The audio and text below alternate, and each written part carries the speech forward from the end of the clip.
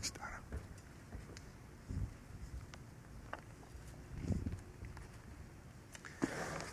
Donna. Lord, we pray now for your presence and your Spirit to open our hearts and our minds to your word.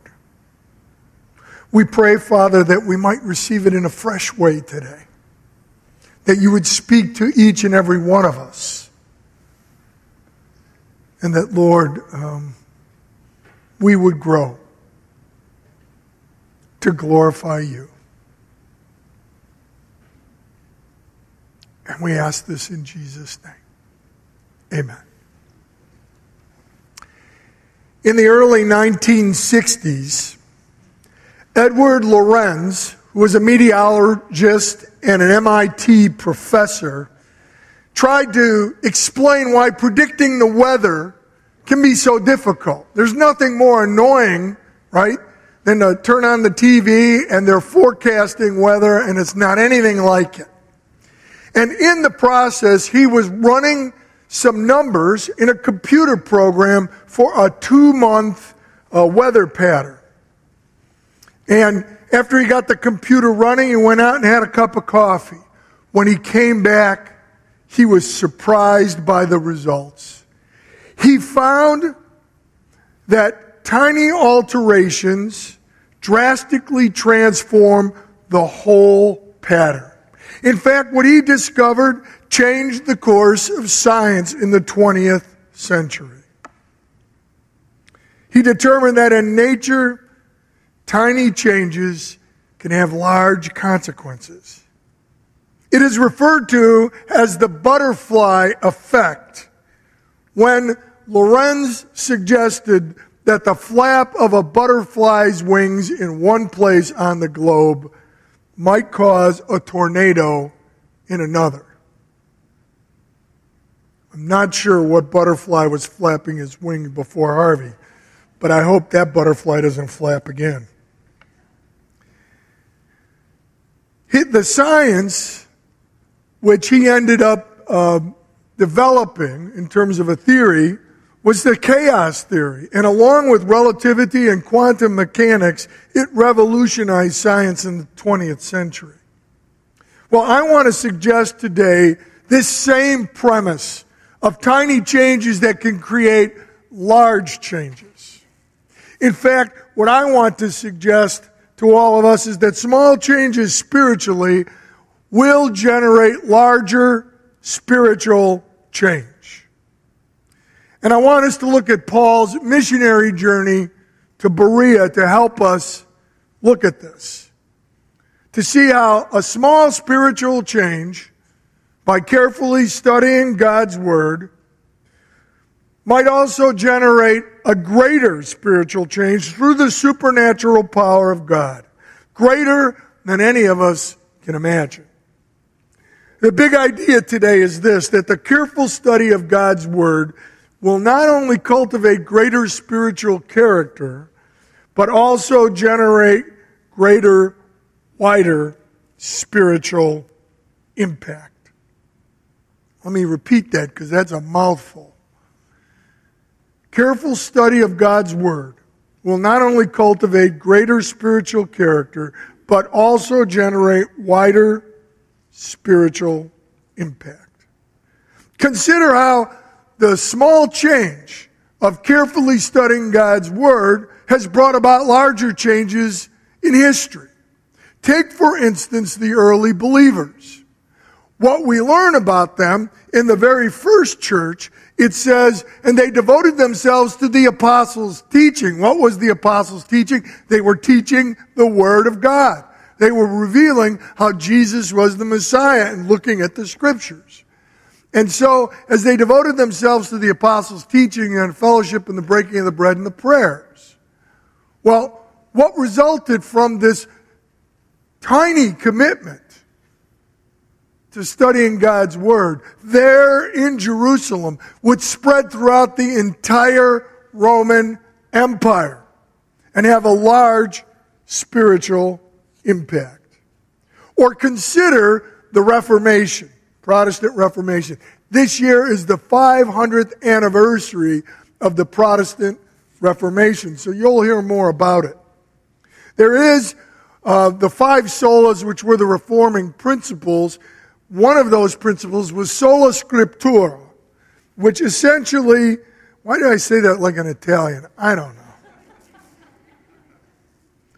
Anyways, it essentially purports that God's Word is the primary and absolute source for all doctrine and practice.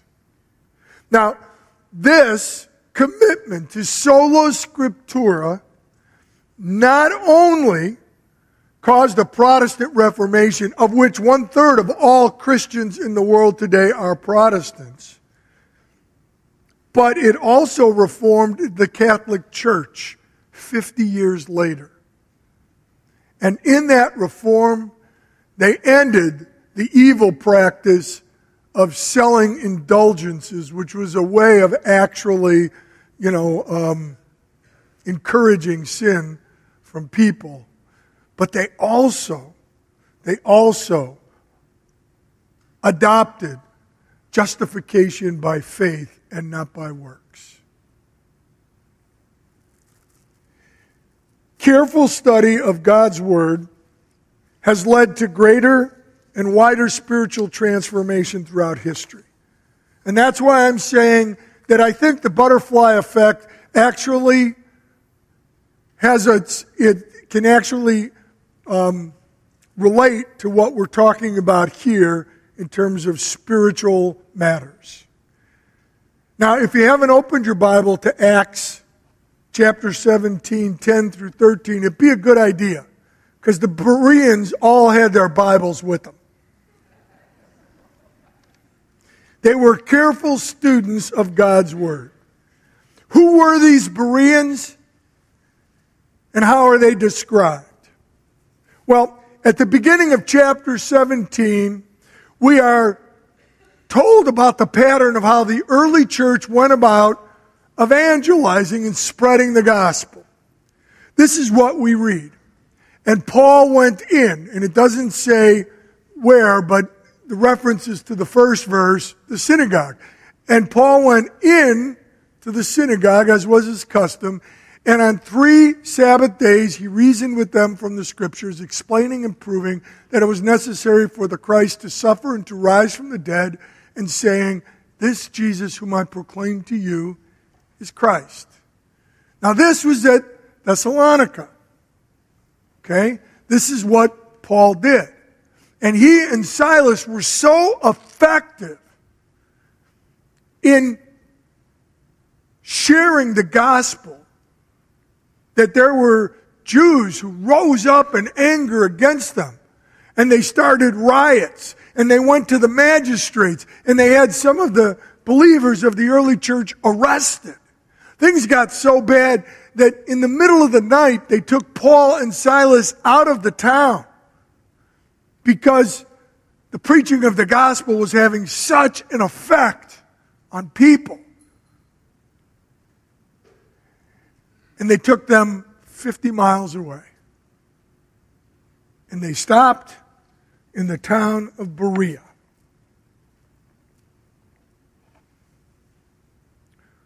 What we learned that they did in this pattern of going into the synagogue was that they reasoned, they explained, and they proved Jesus to be the Messiah. So, when Paul and Silas came to Berea, they followed that same pattern. They went to the synagogue. That's what we read. And what it says is that the Jews there were more noble than those in Thessalonica. They received the word with all eagerness, examining the Scriptures daily to see if these things were so. Now, when we think of the word noble, we think of somebody who is born of nobility or higher rank. But that is not the way Dr. Luke is using the word noble. Noble can also have a different meaning, and that is what Dr. Luke intended.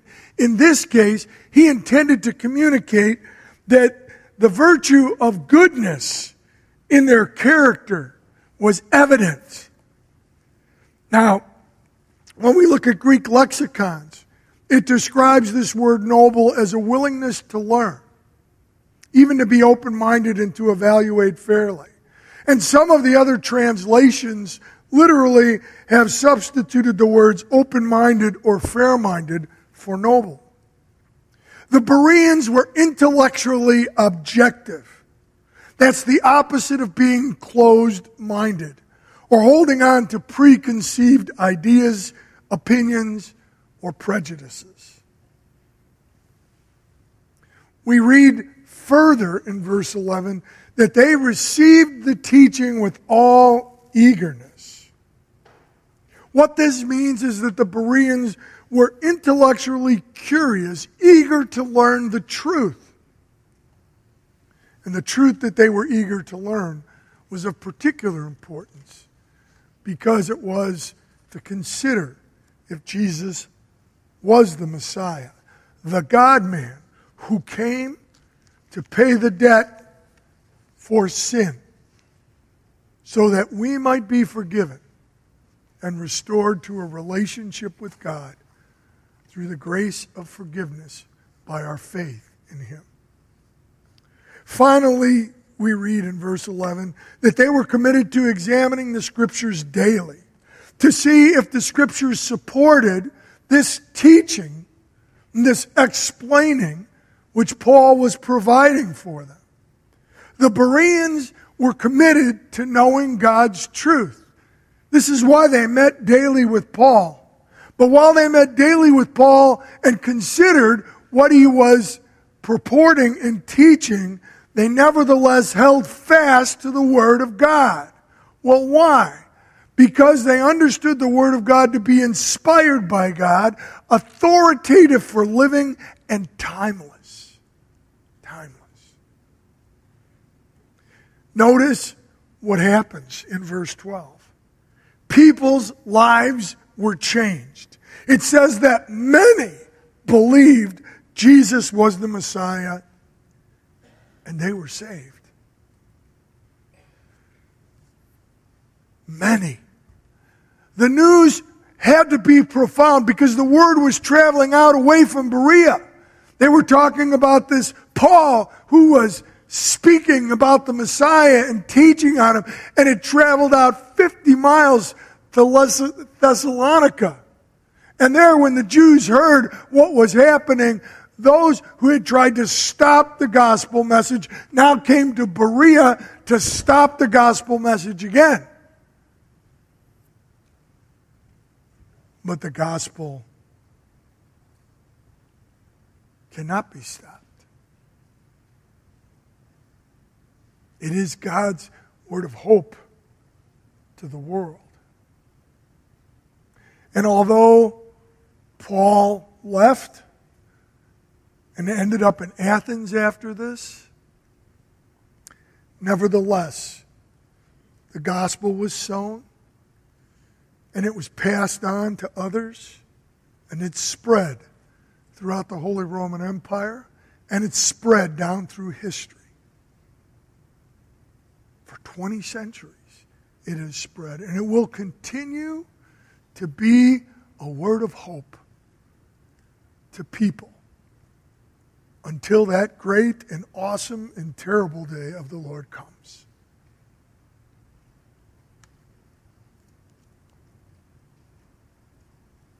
So, how can we apply this? This is good stuff. This is powerful stuff. This is real spiritual stuff that we can get our hands on, that we can get our arms around, that makes a huge difference in people's lives. How can we follow the example of the Bereans? Well, remember, they saw the Word of God as authoritative, inspired, and timelessly true. They understood that these principles within the Word of God were to guide us And so they applied everything through the grid of God's Word. Still, they were not so foolish as to be closed-minded. They were open-minded, but objective. Again, using the Word of God as their grid. And they knew that if this was of God, then it would be consistent with God's Word and not against it. But also, they were not so foolish as to automatically accept any new teaching either, for they carefully examined it with the truth of God's Word and understood it within its proper context. For the next 6 weeks, we all have an opportunity to study God's Word carefully in the plunge. Imagine with me what change might occur as a result. Just imagine what happens as we all enter into this plunge together and we carefully study the Word of God. Imagine the change that it can bring about in our hearts and in our lives, but imagine the greater ripples of change it may have, the butterfly effect, far beyond us. Not simply us as individuals and not us as a church, but even beyond us in that, as we study carefully God's Word. The plunge is just a short-term opportunity to test, right? To test drive the spiritual life, the shared spiritual life. We're not meant to live life alone. We're meant to be in community. And the Holy Spirit of God uses community in powerful ways. My problem with people who say, oh, I believe in God, but I can worship God more in nature. And, I don't like the people of the church. I'm better off by myself. That is not what the Holy Spirit did when people came to faith in Jesus. When we come to faith in Jesus, it brings us into community with others who have faith in Jesus. That's not to say the church is perfect. Far from it. Sitting in front of me are a bunch of sinners. And standing in front of you may be the greatest of sinners. We're all sinners. But we're recovering. We're recovering with the help of God. We're recovering because we've been forgiven. We're recovering because we've held on by faith, knowing that Jesus has provided that forgiveness through the cross. This is how God has said that the world will be redeemed and people will be redeemed and they shall be in relationship with Him for all eternity. This is why we share the gospel. The plunge is that opportunity for us to do the shared life together, to grow spiritually. It's a place where we'll find support and challenge and encouragement and correction and love. And it's a time in our church like no other that unifies us as we study the Word together, all of us, in that same Word, studying it together. Now, this year, we've been working on the third movement of our mission, sending out empowered disciples to transform the world. And we've been studying the first half of Acts as a primary text for our study.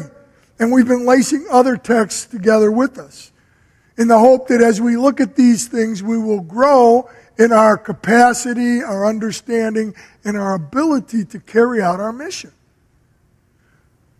That's why the book of Amos was chosen for the plunge. It will absolutely help us to grow in our mission.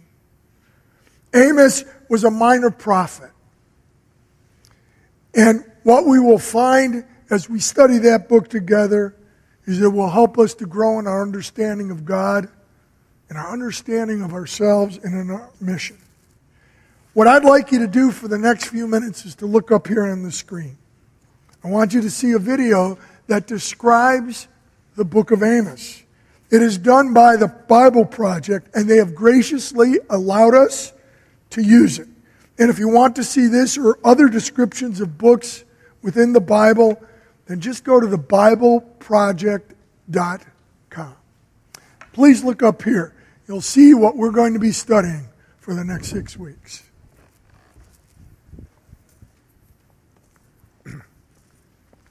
The book of the prophet Amos. Amos was a shepherd and a fig tree farmer who lived right near the border between northern Israel and southern Judah. Now, the north had seized its independence about 150 years earlier, remember 1 Kings chapter 12, and it was currently being ruled by Jeroboam II, a successful military leader.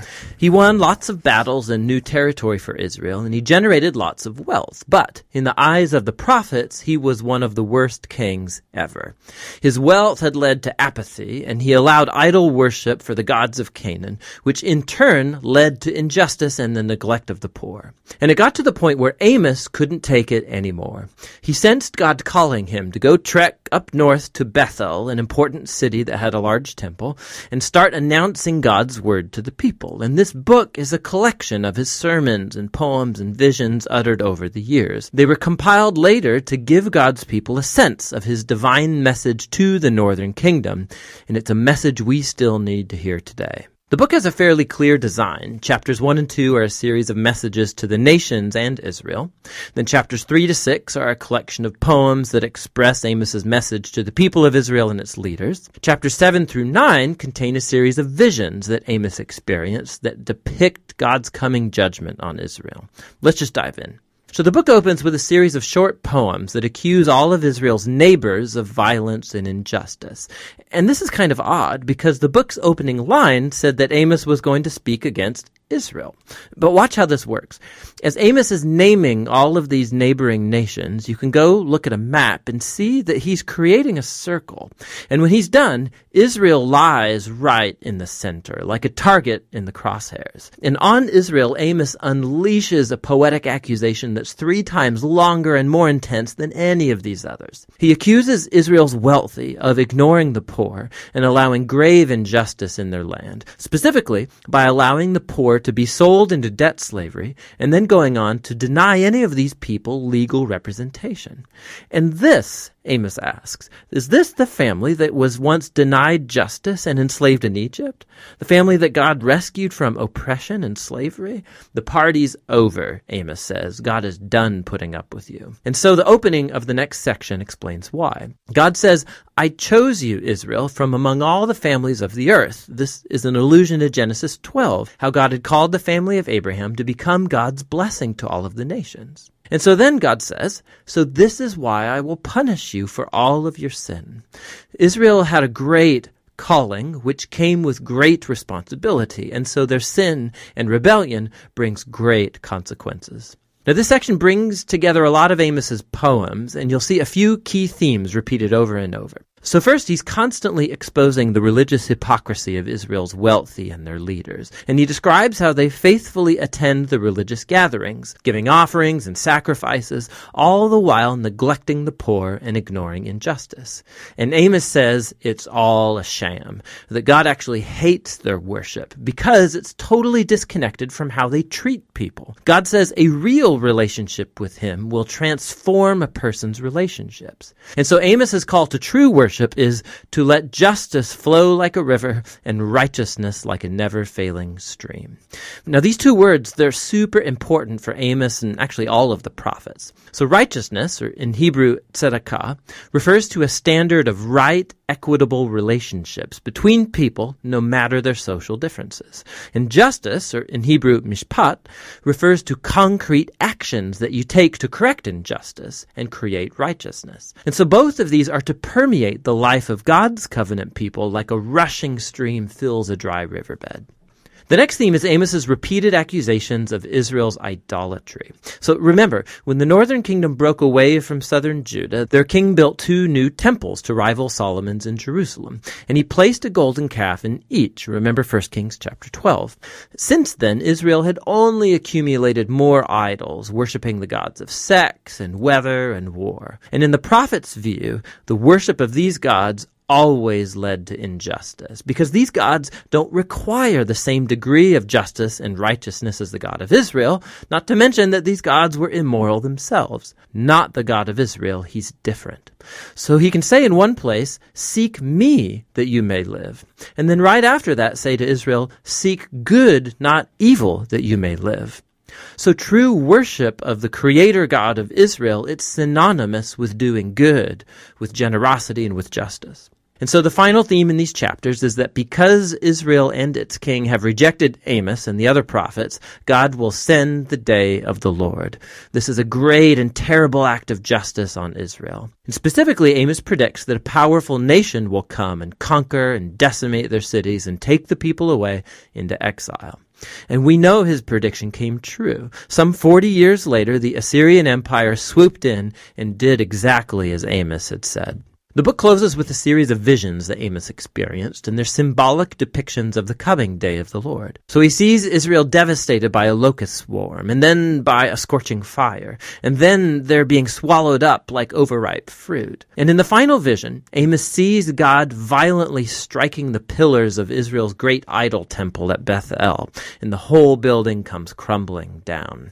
It's an image of God's justice on the leaders and the gods of Israel. Their end has finally come. But then, all of a sudden, in the final paragraph, we see a glimmer of hope. It picks up this image of Israel as a destroyed building, and God says that out of the ruins, he will one day restore the house of David. In other words, he's going to bring the future Messianic king from David's line, and he will rebuild the family of God's people, which, surprisingly, we're told, is going to include people from all of the nations. All of the devastation caused by Israel's sin and God's judgment will that day be reversed. Now, this final paragraph is super important. It's the only sign of hope on the other side of judgment. And it helps us see how this book is exploring the relationship between God's justice and his mercy. If God is good, he has to confront and judge evil among Israel and the nations. But his long-term purposes are to restore his world and build a new covenant family. And so through Amos's words, we still today hear his call to learn from Israel's hypocrisy and disaster and to embrace a true worship of this God, which should always lead to justice and righteousness and loving our neighbor. And that's what the book of Amos is all about.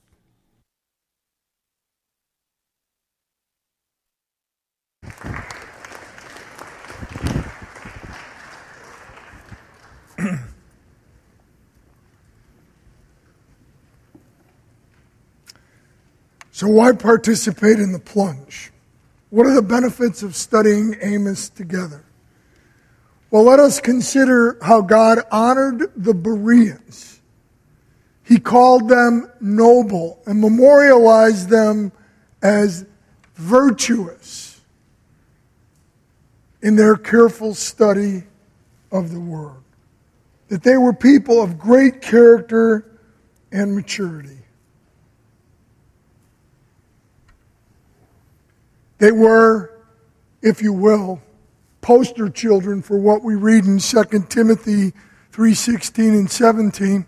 All Scripture is breathed out by God and profitable for teaching, for reproof, for correction, for training in righteousness, that the man of God may be complete. That means proficient and capable, equipped for every good work. That means moral excellence. So, here's one of the ways you can apply this Word of God from today. Join in the careful examination of God's Word, which is profitable, right, for us, in this intrapersonal effect, making us men and women of noble character. So I would encourage you to engage in the plunge because of that. Secondly, the studying of Amos together will help us to practice receptivity and critical thinking. The Bereans met daily with Paul to examine and to consider what he was saying along with what the Scriptures were saying. Now, here's the reality of faith. Not everybody comes to faith in Jesus intellectually. There are those who come because their heart is deeply moved and they respond to their hearts. That doesn't mean that they're not intellectual people or that they don't have fine minds. But they seem to be people who respond more out of their heart than out of their head. The reality is, though, Jesus is to be Lord of what? Our minds and our hearts. And so, as a result, we need to engage both in our faith. The Apostle Peter wrote this: "But in your hearts honor Christ the Lord as holy, always being prepared to make a defense to anyone who asks you for a reason for the hope that is in you. Yet do it with gentleness and with respect." Developing critical thinking and the understanding of our faith in Jesus so that we are able to explain it and defend it to others is a learned skill. It's true that the Holy Spirit will help you and will give you words. Consider Peter in the Sanhedrin. There he is in a legal forum, doesn't know the law, hasn't studied the law, but the Holy Spirit comes upon him and he powerfully refutes what he's been accused of. But while the Holy Spirit has done that, we also need to consider that he spent a lot of time with Jesus. He watched how Jesus handled situations. He watched how Jesus was able to speak the truth. He learned some things in that, and that's the truth about how we learn to defend our faith, how we learn to explain it to others. We learn from one another, right? So critical thinking and the ability to communicate your faith will grow if you participate in the plunge. And I want you to know that each of these studies has been put together by your pastors. And the primary focus is on application. But there is still quite a bit to learn as we study Amos together. Here's another way for you to apply today's word. Bring your Bibles or your electronic devices that have your Bible on it to church every week. You know, there was a time when you just saw everybody carrying their Bible into church.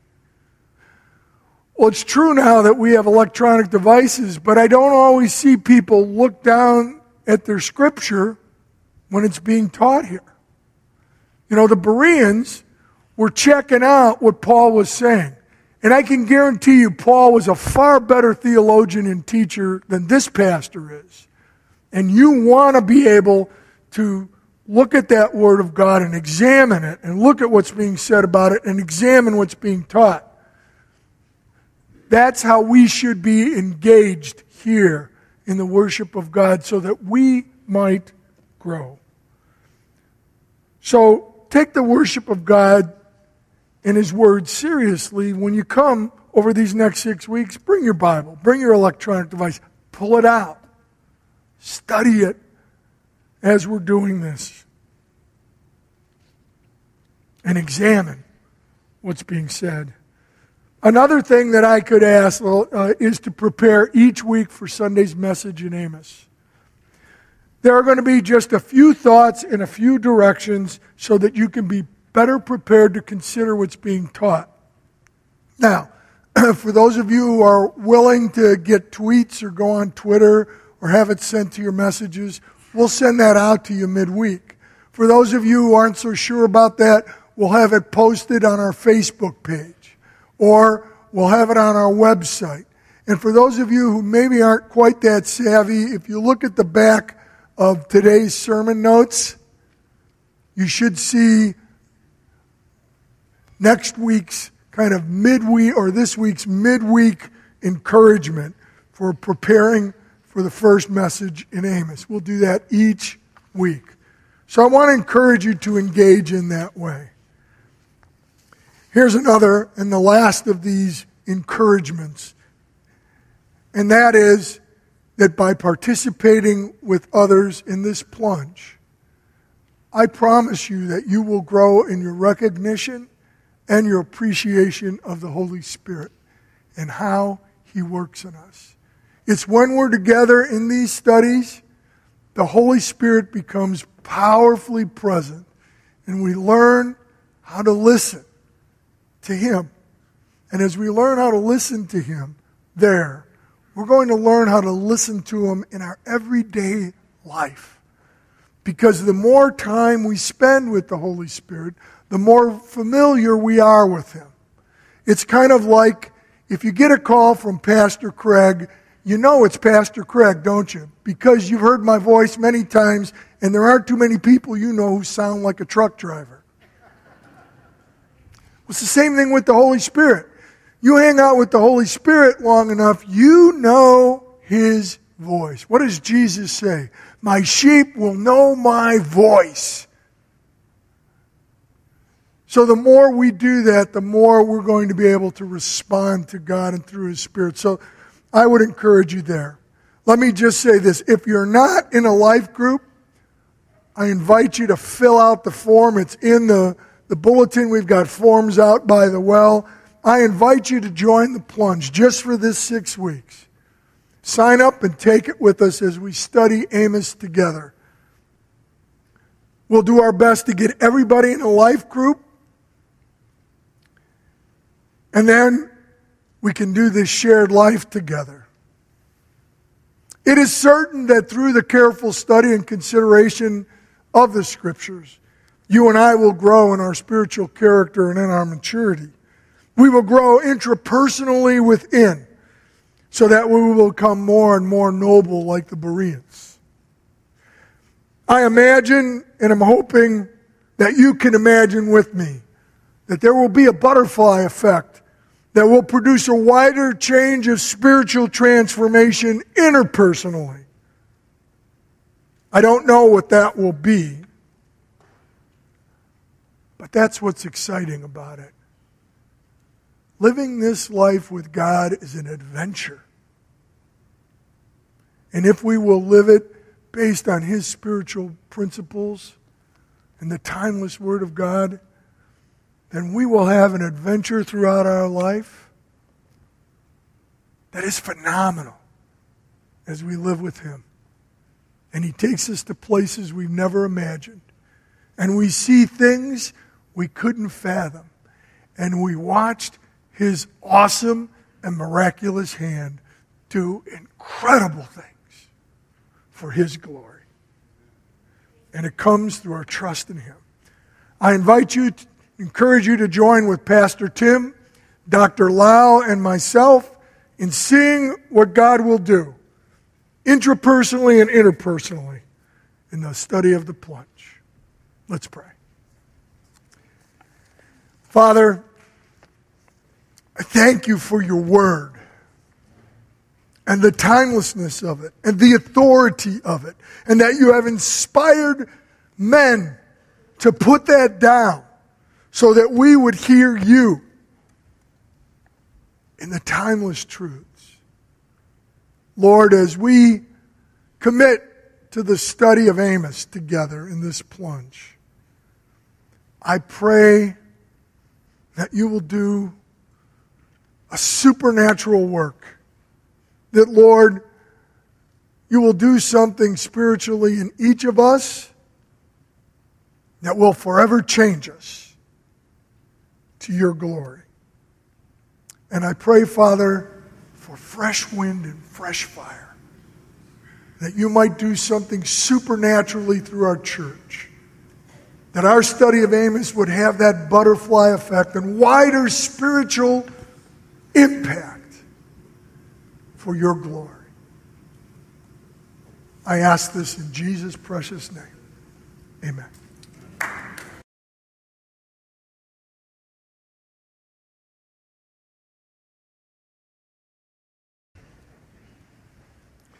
Just want to cover a couple of questions.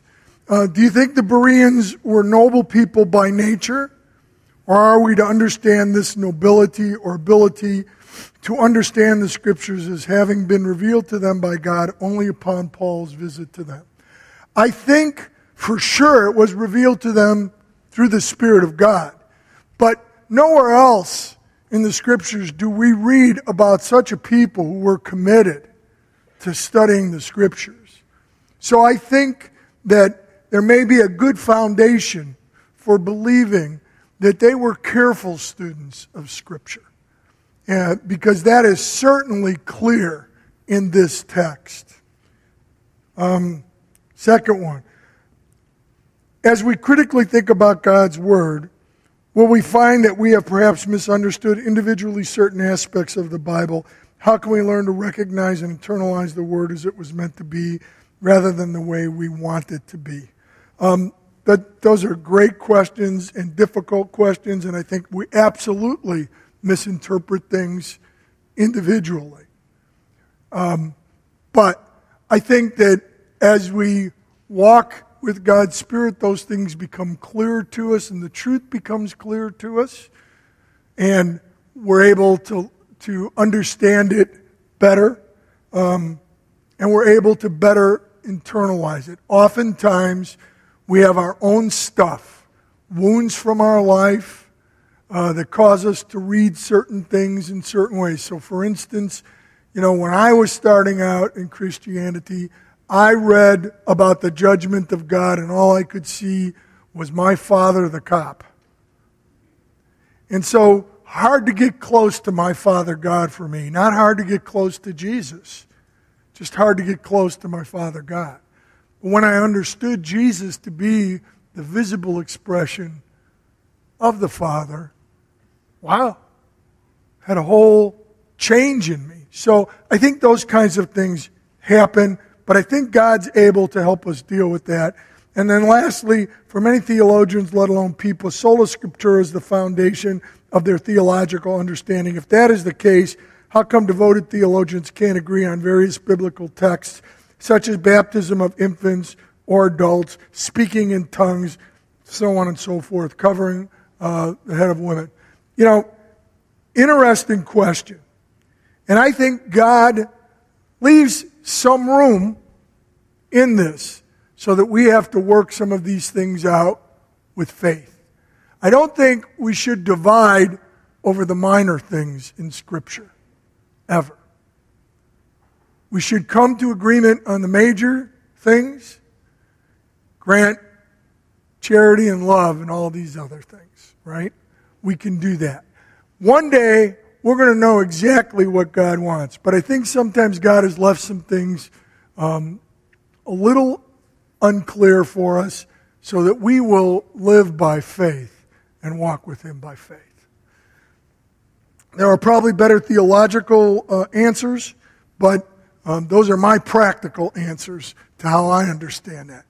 Now, if you would rise for the benediction as we go out into the world, remember that we are called to join with God where He is working. And He's working in the lives of people that they don't even know it. But our mission is to connect with God and connect with those people out there. So as we leave from the church gathered to the church sent, go with the blessing of God. Go knowing that the Spirit of God will lead you in this. And now, the Lord bless you and keep you. The Lord make His face to shine upon you and be gracious unto you. The Lord lift up His countenance upon you and grant you His peace, both now and after life eternal. Amen.